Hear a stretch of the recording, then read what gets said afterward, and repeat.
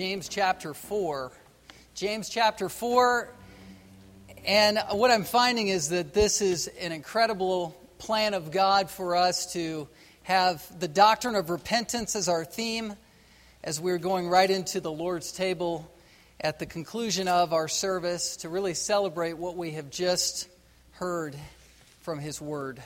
Follow as I read James chapter 4, verses 7 through 10. Submit yourselves, therefore, to God. Resist the devil, and he will flee from you. Draw near to God, and he will draw near to you. Cleanse your hands, you sinners, and purify your hearts, you double-minded. Be wretched, and mourn, and weep. Let your laughter be turned to mourning, and your joy to gloom. Humble yourselves, therefore, before the Lord, and He will exalt you. We're looking at the theme of repentance, repenting. This is the essential discipline and grace of the Christian's life. This is part of not just what we learn about from Scripture, but what we experience and should experience ongoingly as a believer, where we come to terms with what we've done wrong against a holy God as a believer, and we enter into God's presence being honest and sincere and wide open about what we've done, relying completely upon the blood of Jesus Christ and saying, Lord, please forgive me once again. We're not earning anything by doing this. We're not, through our duty or efforts or works, making ourselves right with God. We are instead leaning upon the gospel of God's grace that's shed upon us at salvation. It was that beginning point where we first repented, where we were sealed in God's fellowship. That's the basis for which we ongoingly repent as sons and daughters adopted into God's family. We are constantly reconciling ourselves to God who loves us. And by way of review, it just starts with, in verse 1, finding that the source of our sins and quarrels and fighting both externally and internally, that source is really us. We redefine our enemies as ourself, and we say, listen, Lord, we've made you an enemy. We're our own worst enemy, and so we're making that statement as a step in ending our wars that we struggle in our lives. And secondly, in verses 5 and 6 of this text, we find that God is lovingly, as a shepherd, as a lover of our souls, pursuing us and longing for us to be wooed back into a right relationship with Him. And then we come to verses 7 through 10, which are steps in repentance. We looked at a few of those last week, steps in repentance. And sort of as a part two to what we started last week, I want to ask and answer a question, and that's this. Have you ever considered the difference between genuine, authentic, Spirit-wrought repentance versus false repentance, worldly sorrow?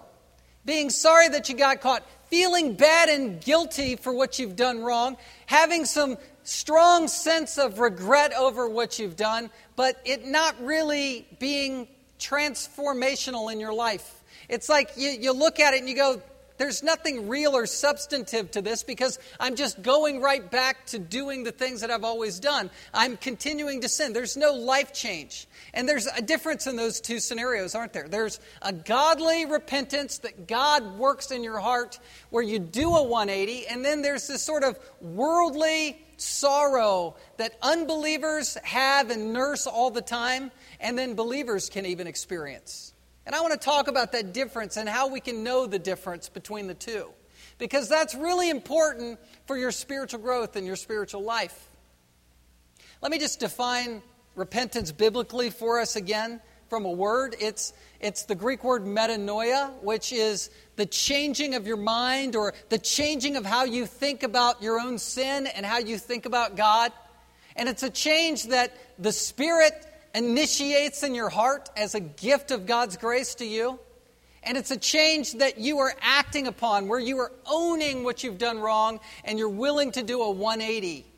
And like John the Baptist, when he rebuked the Pharisees and said, listen, you're a brood of vipers, you're going through the motions, bear fruit in keeping with repentance. And when you have genuine repentance, you actually do see the fruit of the Spirit coming out of your life.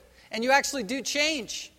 Have you ever repented of a pattern in your life and you're not perfect on that score, but you see change in your life and there's a difference? That's genuine repentance. That's genuinely God's work in your life where you're confessing, you're owning it, but God's working in it. You're working out your salvation with fear and trembling because God is at work in you, both to will and to work for His good pleasure. It's the both and. It's a shared act. 1 Thessalonians 1:9, Paul said to the Thessalonians, you turn to God from idols to serve the living and true God. All right, just by way of review, this will give us a running start into phases 3 and 4. Let's look at phase 1 again. Phase 1 is verse 7. It's to yield. It's to yield. It's where we say, okay, I'm going now to recognize and come under God's lordship with this sin. It's like signing up for the army. I talked about George Washington and how he said, listen, if people defect from the army, they're going to be shot. It's coming in to God's command. And look at verse 7. Submit yourselves, therefore, to God. And then, followed on with that, resist the devil and he will flee from you. So it's a submit and resist. It's your command to submit. And then there's also God's commitment to cause the devil to flee from you. Talked a little bit about spiritual warfare last time. We are not only submitting to God with our sin, but we are being tempted and tantalized by an enemy. Do I need to bring up to you again that there's an enemy who wants to tempt your flesh to rebel against God? He's a real enemy. Here it's him called the devil. He's also called Satan, which both allude to and kind of mean that he is the accuser. He's accusing us before God day and night. Revelation chapter 12, verse 12 talks about how Satan is defeated by God through the cross of Jesus Christ, but he ongoingly accuses you against God, saying, listen, this person is worthless. And he wants us to believe it. He wants us to believe that there's no hope, that we can't repent. And if we listen to him, then our flesh can be involved in that, and we can sin against God in hopelessness and despair instead of acting in faith. Martin Luther, he was strongly emphasizing the fact that you need to be bold in your faith. He would say bold statements that would sort of blow your mind from the pulpit. He would say, look, you need to sin boldly. I mean, what does that mean? That sounds just like blasphemy. But what Luther was saying is, look, we can't be so concerned under morbid introspection on everything that we're doing so much that we become bound up in the Christian life. You can't be so afraid of the devil, in other words, that you're not going to go for it. And he would say, look, go for it. Go for it in the Christian life, and if you sin, then repent and confess and get that right with God, but go for it in the Christian life. And the devil's out there, and he's a roaring lion, and he's coming after you, but remember, he's a defeated foe. And Genesis 3:15 talks about how the serpent's head would be crushed, and guess what? It was crushed, and he did fall like lightning. And greater is he who is in us than he who is in the world. So we remember all these things, and we're able to say, I'm going to now resist the devil. Resist doesn't mean run. It means to stand firm and hold your ground, just like Ephesians 6, we talked about last time, verses 10 and following. It's repeated 3 or 4 times, the same verb, stand firm, be bold, and live the Christian life boldly. Boldly. That's what James is saying repentance is. It begins with this, a submission to God and a resistance with the promise that he's going to flee. And then number 2 is this idea.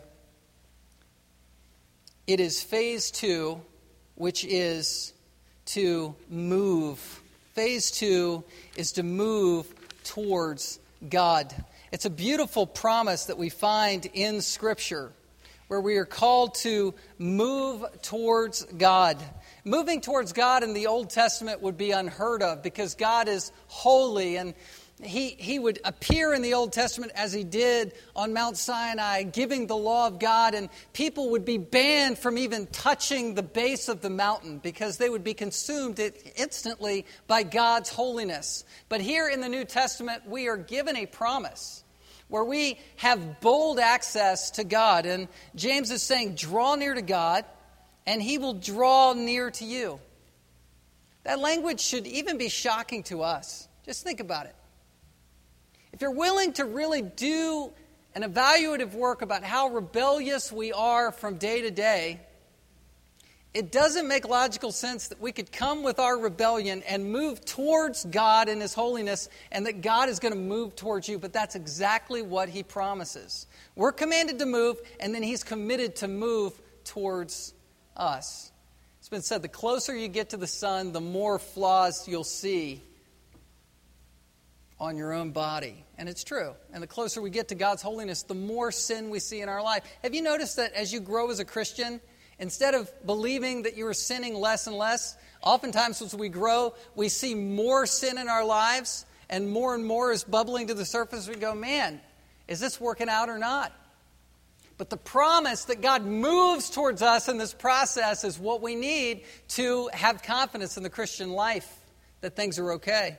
Luke chapter 15 is the picture and parable of that, where the prodigal son saw his sin. He saw that he had spent his father's inheritance. He had basically, completely done the most offensive thing he could do against his father, spending all of his life-earned money on lascivious living, on harlots and party living, and he was all the way down to the bottom of the food chain, basically as a slave serving in the pig yard, starving to death unless he was going to eat what the pigs were fed, going all against the Jewish custom. And he comes to his senses. This is repentance. He's coming to his senses. Luke 15 says, in verse 20 it says, while he was still a long way off, the son was running back to his father, coming to his senses, realizing that even his father would take him back as his own servant and feed him. And as he was a long way off, his father saw him and felt compassion and ran and embraced him and kissed him. Do you believe that this is your God? Your God will draw near to you as you draw near to Him. And now phase 3. Phase 3 is to change. We touched on this last week, but we're going to settle in here a little bit. This is beginning in the second half of verse 8. Cleanse your hands, you sinners, and purify your hearts, you double-minded. The idea of being double-minded picks up on James 1:8. It says people who lack faith are double-minded. They're tossed to and fro. And he's saying, listen, as a believer, you need to come back to the single-minded devotion of Christ. There is one God. And you need to stop serving the world and God and serve God and Him alone. That's Jesus' words in Matthew 22. Love the Lord your God with all your heart, mind, soul, and strength. And He says, look, with temple language, He says, cleanse your hands, you sinners, purify your hearts. Cleanse is katharizo. Cleanse your mindset from the world. In the Old Testament, the priests would have to wash their whole bodies, and they would ceremonially wash their hands, and then they would re-robe themselves with temple garments and a sash and a turban before they would ever begin to step towards the Holy of Holies. James is speaking specifically of a heart cleansing where you say, listen, I'm coming back to ground zero here and saying, I'm going back to the basics of the gospel, and I'm going to say, Lord, I want to be right with you. I'm cleansing myself by the blood of Jesus Christ, recognizing that I only can have a cleansed conscience based on the cross. He says, purify your hearts. Be separate from the world. And then look at verse 9. Verse 9 is specifically talking about the idea of entering in to God's presence with a full recognition of how bad it really has gotten in your sin habits.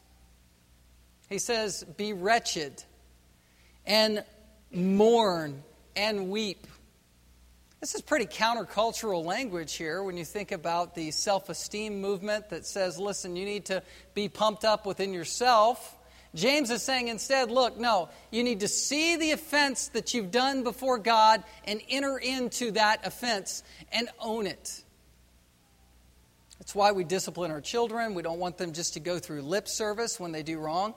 When they offend little Tommy or little Joey, or they offend the parent and they do something wrong, whether it's actual physical discipline or speaking words to a child, you want them to feel the weight and gravity of what they've done wrong. Why?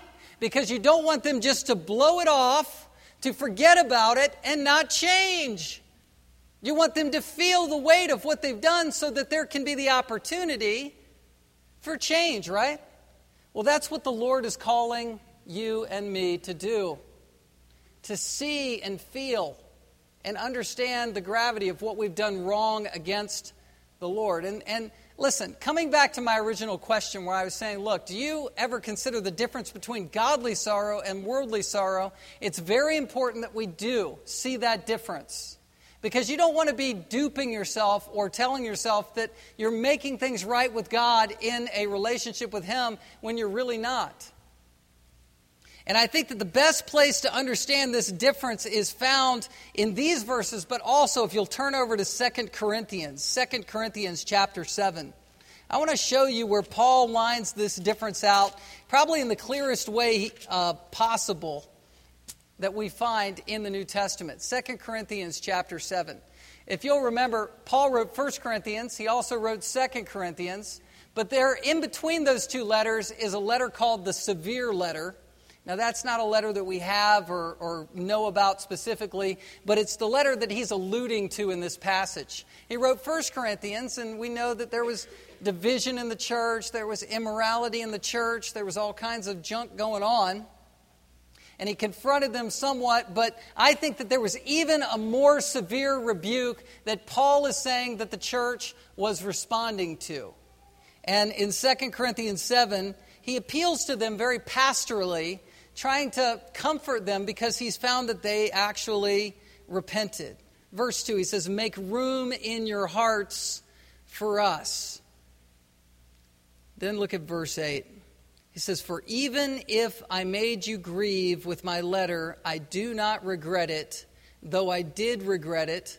For I see that letter grieved you, though only for a while. As it is, I rejoice, not because you were grieved, but because you were grieved into repenting. For you felt a godly grief, so that you suffered no loss through us. Paul is very pastorally saying to the church, listen, I know I wrote you a very, very severe letter. I wrote something that got underneath your skin all the way to your heart. And I'm saddened that you are grieving over that I caused that grief in your life. But on the other hand, I'm not sad because what it produced in you was a godly sorrow to the point at which you would repent and turn from your sin. Isn't it so often the case that when somebody is prepared by the Spirit of God to repent, that when you talk to them about something, you might not even be meaning to confront them, but you're just talking about the Lord, or you're talking about Christian growth, or you're teaching them something, that when someone is softened, they're just so open to what you're saying that they're going to gush and repent in front of you, and it was just effortless because it's what the Lord was doing in that person's heart. But on the other hand, when there's worldly sorrow, there can be great resistance. And a person can actually really pick on the process more than think about what you're bringing up in their life. You ever had someone accuse the process?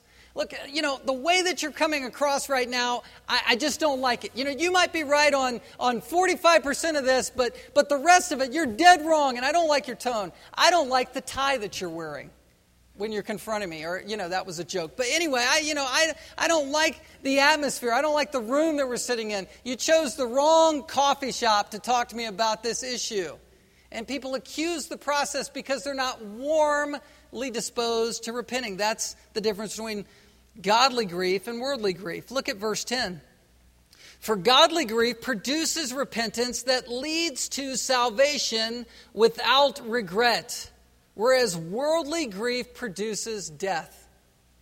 If you're just sorry that you got caught, oftentimes your heart will get harder and you'll be more distanced from God if you're just experiencing superficial guilt, as opposed to a godly grief where your heart is opening up to what the Lord is doing in your life.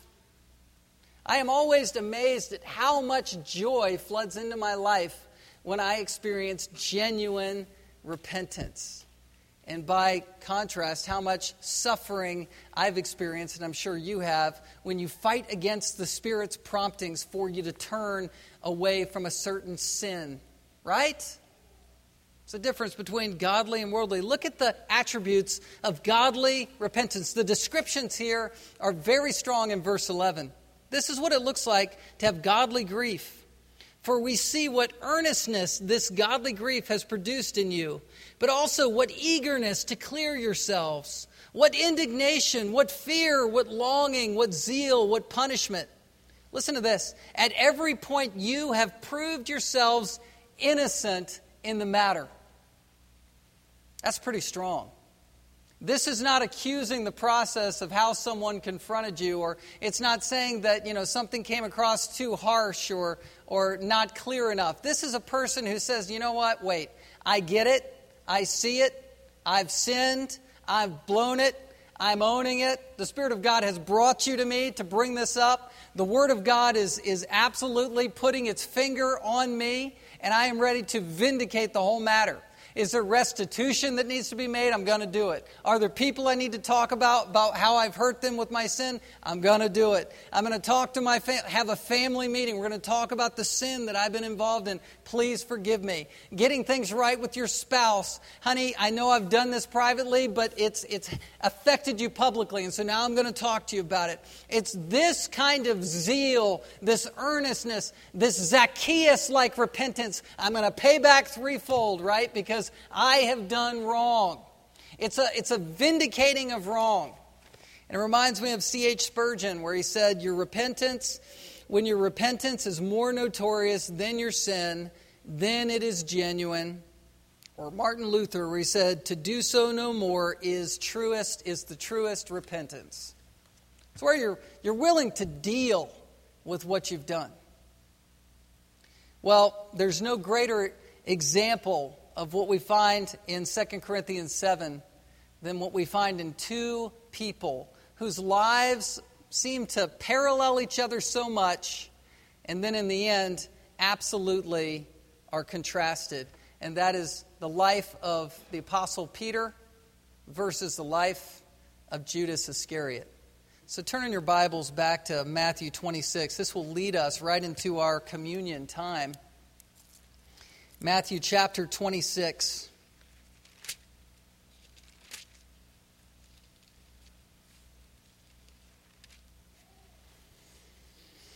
Matthew documents for us, along with Luke and Mark and John, but specifically the synoptics, clearly what is going on between Peter and his falling down and his sins, and then his repentance, versus Judas Iscariot, his falling down, his falling away, and his non-repentance. It's a clear story here between the two. If you look at verse 14 of Matthew 26, then one of the 12, whose name was Judas Iscariot, went to the chief priests and said, what will you give me if I deliver him over to you? And they paid him 30 pieces of silver. From that moment, he sought an opportunity to betray him.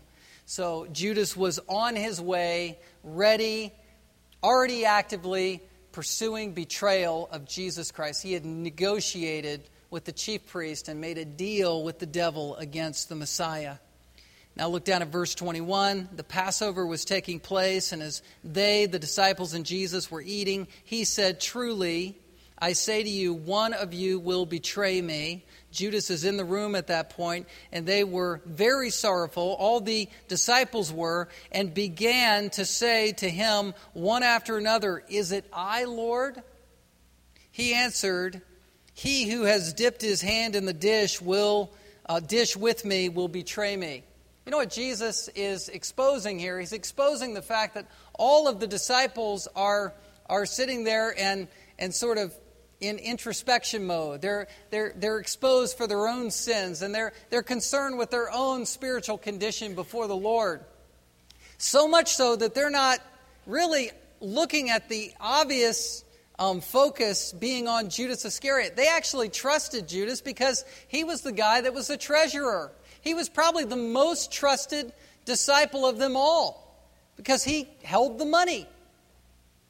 You know, I think oftentimes we picture Judas Iscariot as having horns or a dark halo over his head as portrayed in some artwork, right? But really, Judas just looked like everybody else, and everybody's going, "Is it I? Is it going to be me? Because I want to do some damage control real quick."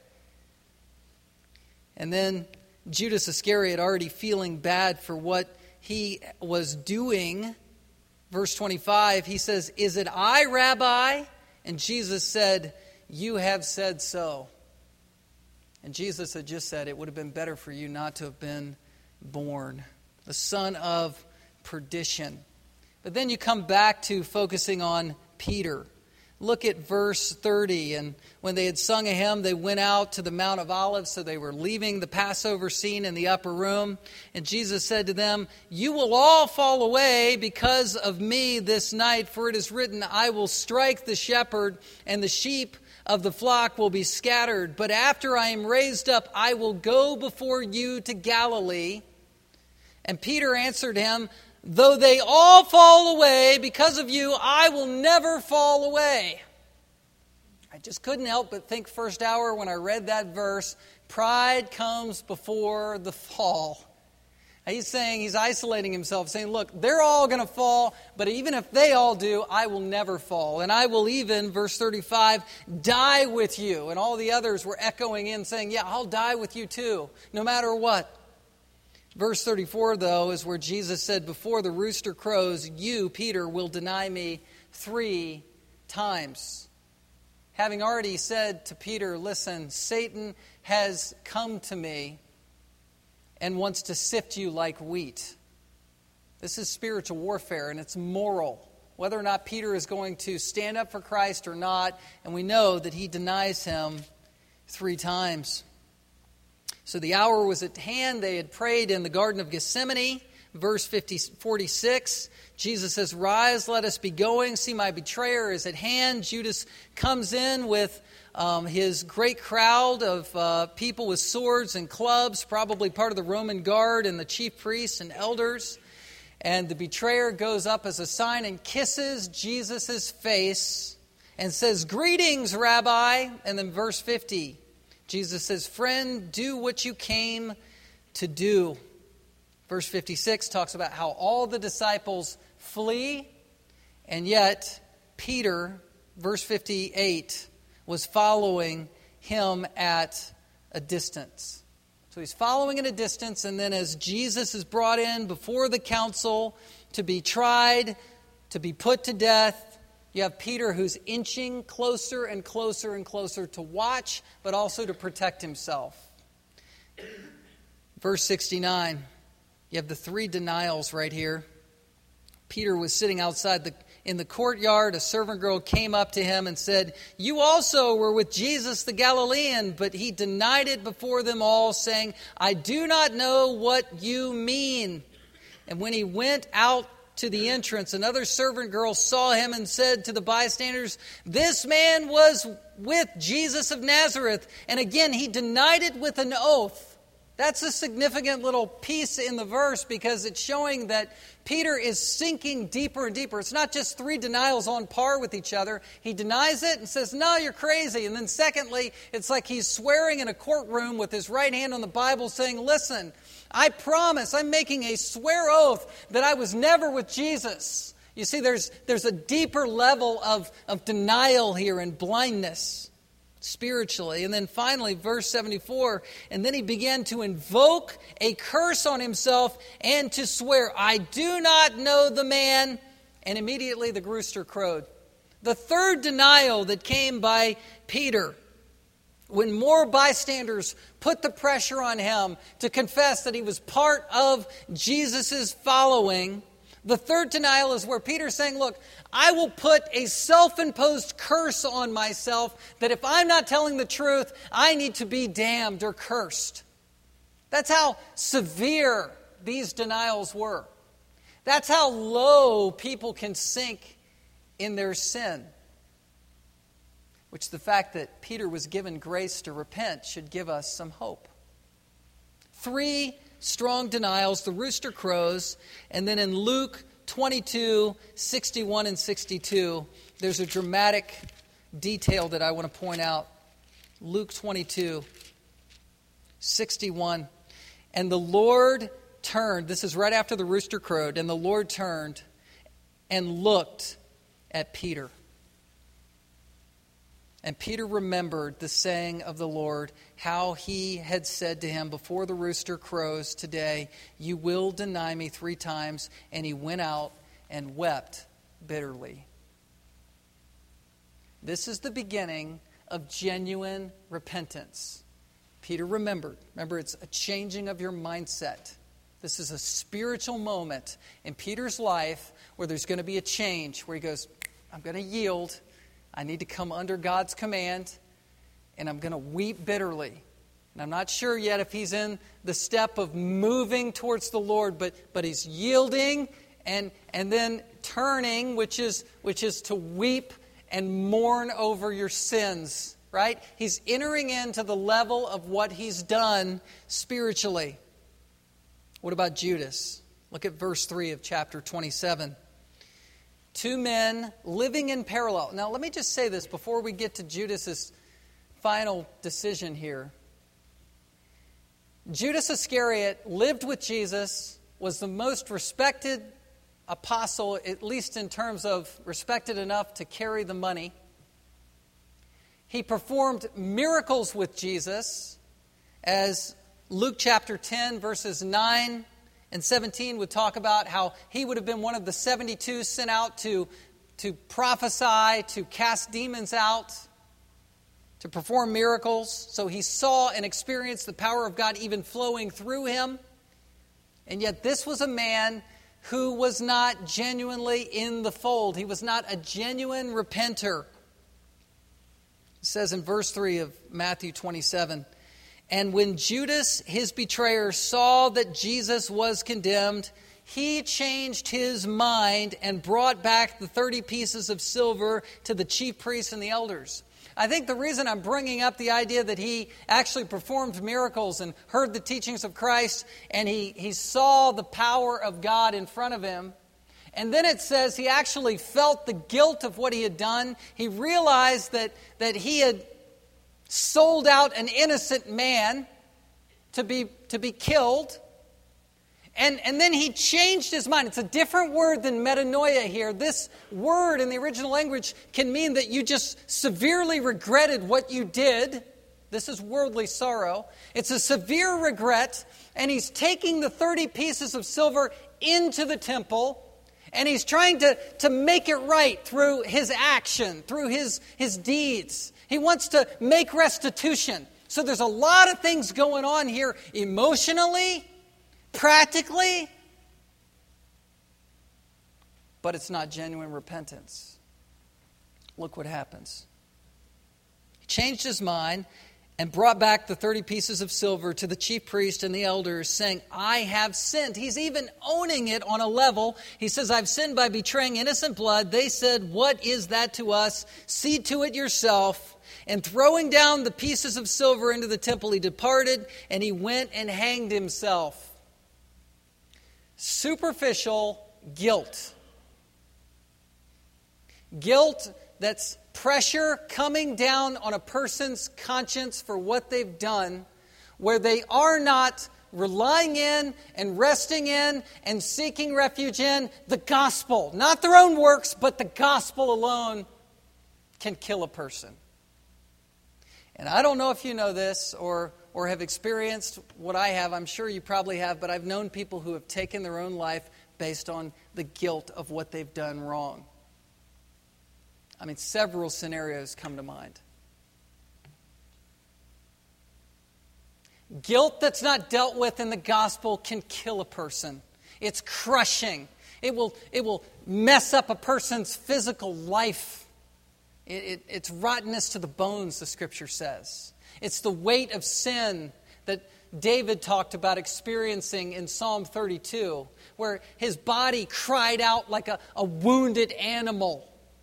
The wailing and hurt of a crushed spirit, where he didn't feel the weight lifted in the gospel. And that's what Judas Iscariot went through, and he condemned himself by hanging himself. The chief priests, they also shared in this guilt. It's so interesting. In verse 6, but the chief priests, taking the pieces of silver, said, "It is not lawful to put them into the treasury, since it is blood money." They even knew that this was wrong. And they didn't put it in their treasury and say, "Oh, well, we're just going to keep the money now. Good for us." No, they couldn't even keep it. It felt contaminated to them, so they bought a field called the Field of Blood, where bodies were buried. A potter's field, a place for strangers, a place for people who were anonymous. And they bought that field and put it out there as a symbol of getting that money away from them, because it's guilt money and I don't want to deal with it. That's the false guilt. That's worldly sorrow. That's so different than godly sorrow. And so that's why I'm thankful for the fact that God grants the gift of repentance. Let me just show you this. Mark 16 is where we see the beginnings of the release for Peter as he was forgiven. Jesus died on the cross, was buried, and the two women, the two Marys, come to anoint his body in the tomb with spices. And verse 6 is where an angel is speaking to them, because Jesus was not there. And the angel said to them, "Do not be alarmed. You seek Jesus of Nazareth, who was crucified. He has risen. He is not here. See the place where they laid him. But go tell his disciples." So one place in Scripture that Scripture does this, but I love it. Go tell his disciples and Peter. That's God's messenger to those women, through those women, to Peter. Hey, tell Peter, who's weeping bitterly, Jesus died but rose again for him. Godly sorrow, godly repentance is a supernatural work that's based on the cross work of Christ. And God wanted Peter to know quickly that he was forgiven. And every one of us, if we were honest with ourselves, would say, "I was Judas Iscariot, and then God made me Peter. And I still am a sinner, but I experience God's grace. And based on the fact that Jesus is risen again, hey, go tell the disciples and go tell me, because I've been forgiven." Right? Isn't that your testimony? It's a testimony of grace. It says, "Go tell his disciples and Peter that he is going before you to Galilee. There you will see him, just as he told you." Let's fly back to James 4 for the last point in repentance. The last step. We yield to God in submission and resisting the devil. We move towards God and he moves towards us. And then we turn our thinking towards laughter that turns to mourning. We were mocking our sins, and then verse 9 says it turns to mourning and our joy turns to gloom. And then verse 10, here's the blanket promise that wraps up all of what's been talked about repentance. These 10 imperatives are brought into one imperative. Humble yourselves before the Lord, and he will exalt you. Humble yourselves before the Lord, and he will exalt you. This promise is repeated over and over again. I don't have time to go through all of them, but Psalm 25:9, Psalm 147:6, Isaiah 66:2, Psalm 147:6, the Lord lifts up the humble, he casts the wicked to the ground. Matthew 23:12, Jesus rebuking the Pharisees, he says, whoever exalts himself will be humbled. Whoever humbles himself will be exalted. 1 Peter 5:6, humble yourselves therefore under the mighty hand of God, so that at the proper time he may exalt you. Now, quickly let me insert, some of you might say, I don't want exaltation. I know my sin and I just want to get into heaven. And let me just tell you, if you're concerned about being exalted, you're missing the point of this promise. The point of the promise is this: you will be one day exonerated of your sin. We're already in a no condemnation status. We're already justified. But one day there'll be an official stamp of approval. Well done, my good and faithful servant. Enter into the joy of my master. You're receiving the crown of eternal life and you're exonerated from your sin. But you know what you'll be and I'll be? We're a trophy of God's grace. It's not about us. We are going to reflect back to Jesus Christ the glory due his name for sacrificing himself for us. We're going to worship and give glory and honor to the Lamb of God who was slain before the foundations of the world. Glory to God. And we'll be there, but our exalted status will be a position to reflect God's glory back to him. I was reading about the great evangelist George Whitefield this week. I just want to give you a story of one of the people that was affected by his preaching. George Whitefield was a great man of God. He was in company with John Wesley and Charles Wesley, part of the Holy Club in Oxford in the 1700s. He basically worked in the kitchen to put himself through school, but was a brilliant guy. He would preach such a hard gospel that they kind of kicked him out of the churches, and then he began to open-air preach in the fields. He preached to the coal miners early on, and they would come out of the coal mines with blackened faces where tears of repentance would roll down their cheeks and create white streaks that represented genuine repentance, hearing the gospel. Well, there was a man named Robert Robinson who wanted to mock God with his buddies as a teenager, and he basically, with his friends, got hopped up on gin, drinking gin, and actually got an old lady fortune teller drunk, and she began to give this man, Robert Robinson, his fortune, and said, you'll one day live to an old age and you'll have children, grandchildren, and great-grandchildren. Instead of that being a joy to this man's heart, it was kind of something that struck fear in his heart because he realized that, look, there's no social security, there's no welfare system.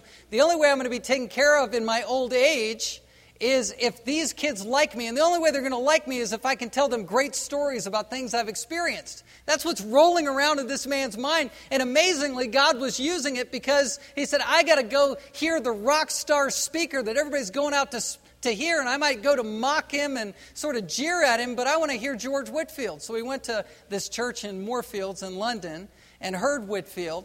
And Whitefield was rebuking the Pharisees and was sort of coming after them. And you know, Robert is sitting there going, well, I don't care about that. I'm not a Pharisee. I'm not that bad. But all of a sudden, Whitefield just was overwhelmed by the gospel and overwhelmed by judgment. And he sort of buried his head and closed his eyes and then came up with tears in his face. And he said, oh, my hearers, the wrath to come, the wrath to come. And that stuck. It was a little seed that just went into Robert's heart. And he carried it with him for 3 years. And then he genuinely repented.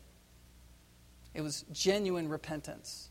And he became a pastor, but he wrote a song based on that repentance, and you may have heard of it. Come, thou fount of every blessing, tune my heart to sing thy grace. Streams of mercy never ceasing, call for songs of loudest praise. Teach me some melodious sonnet, sung by flaming tongues above. Praise the mount I'm fixed upon it, mount of God's unchanging love. Let's pray. Father, we thank you that we can enter into your presence boldly but humbly. Lord, I know that there are many sins that need to be confessed in and through this room because we're all still sinners. The sin in our life has been dethroned, but it still remains in us. And God, we come clean now as we move towards you in our communion service. I pray, God, that we would come clean with our sins and repent.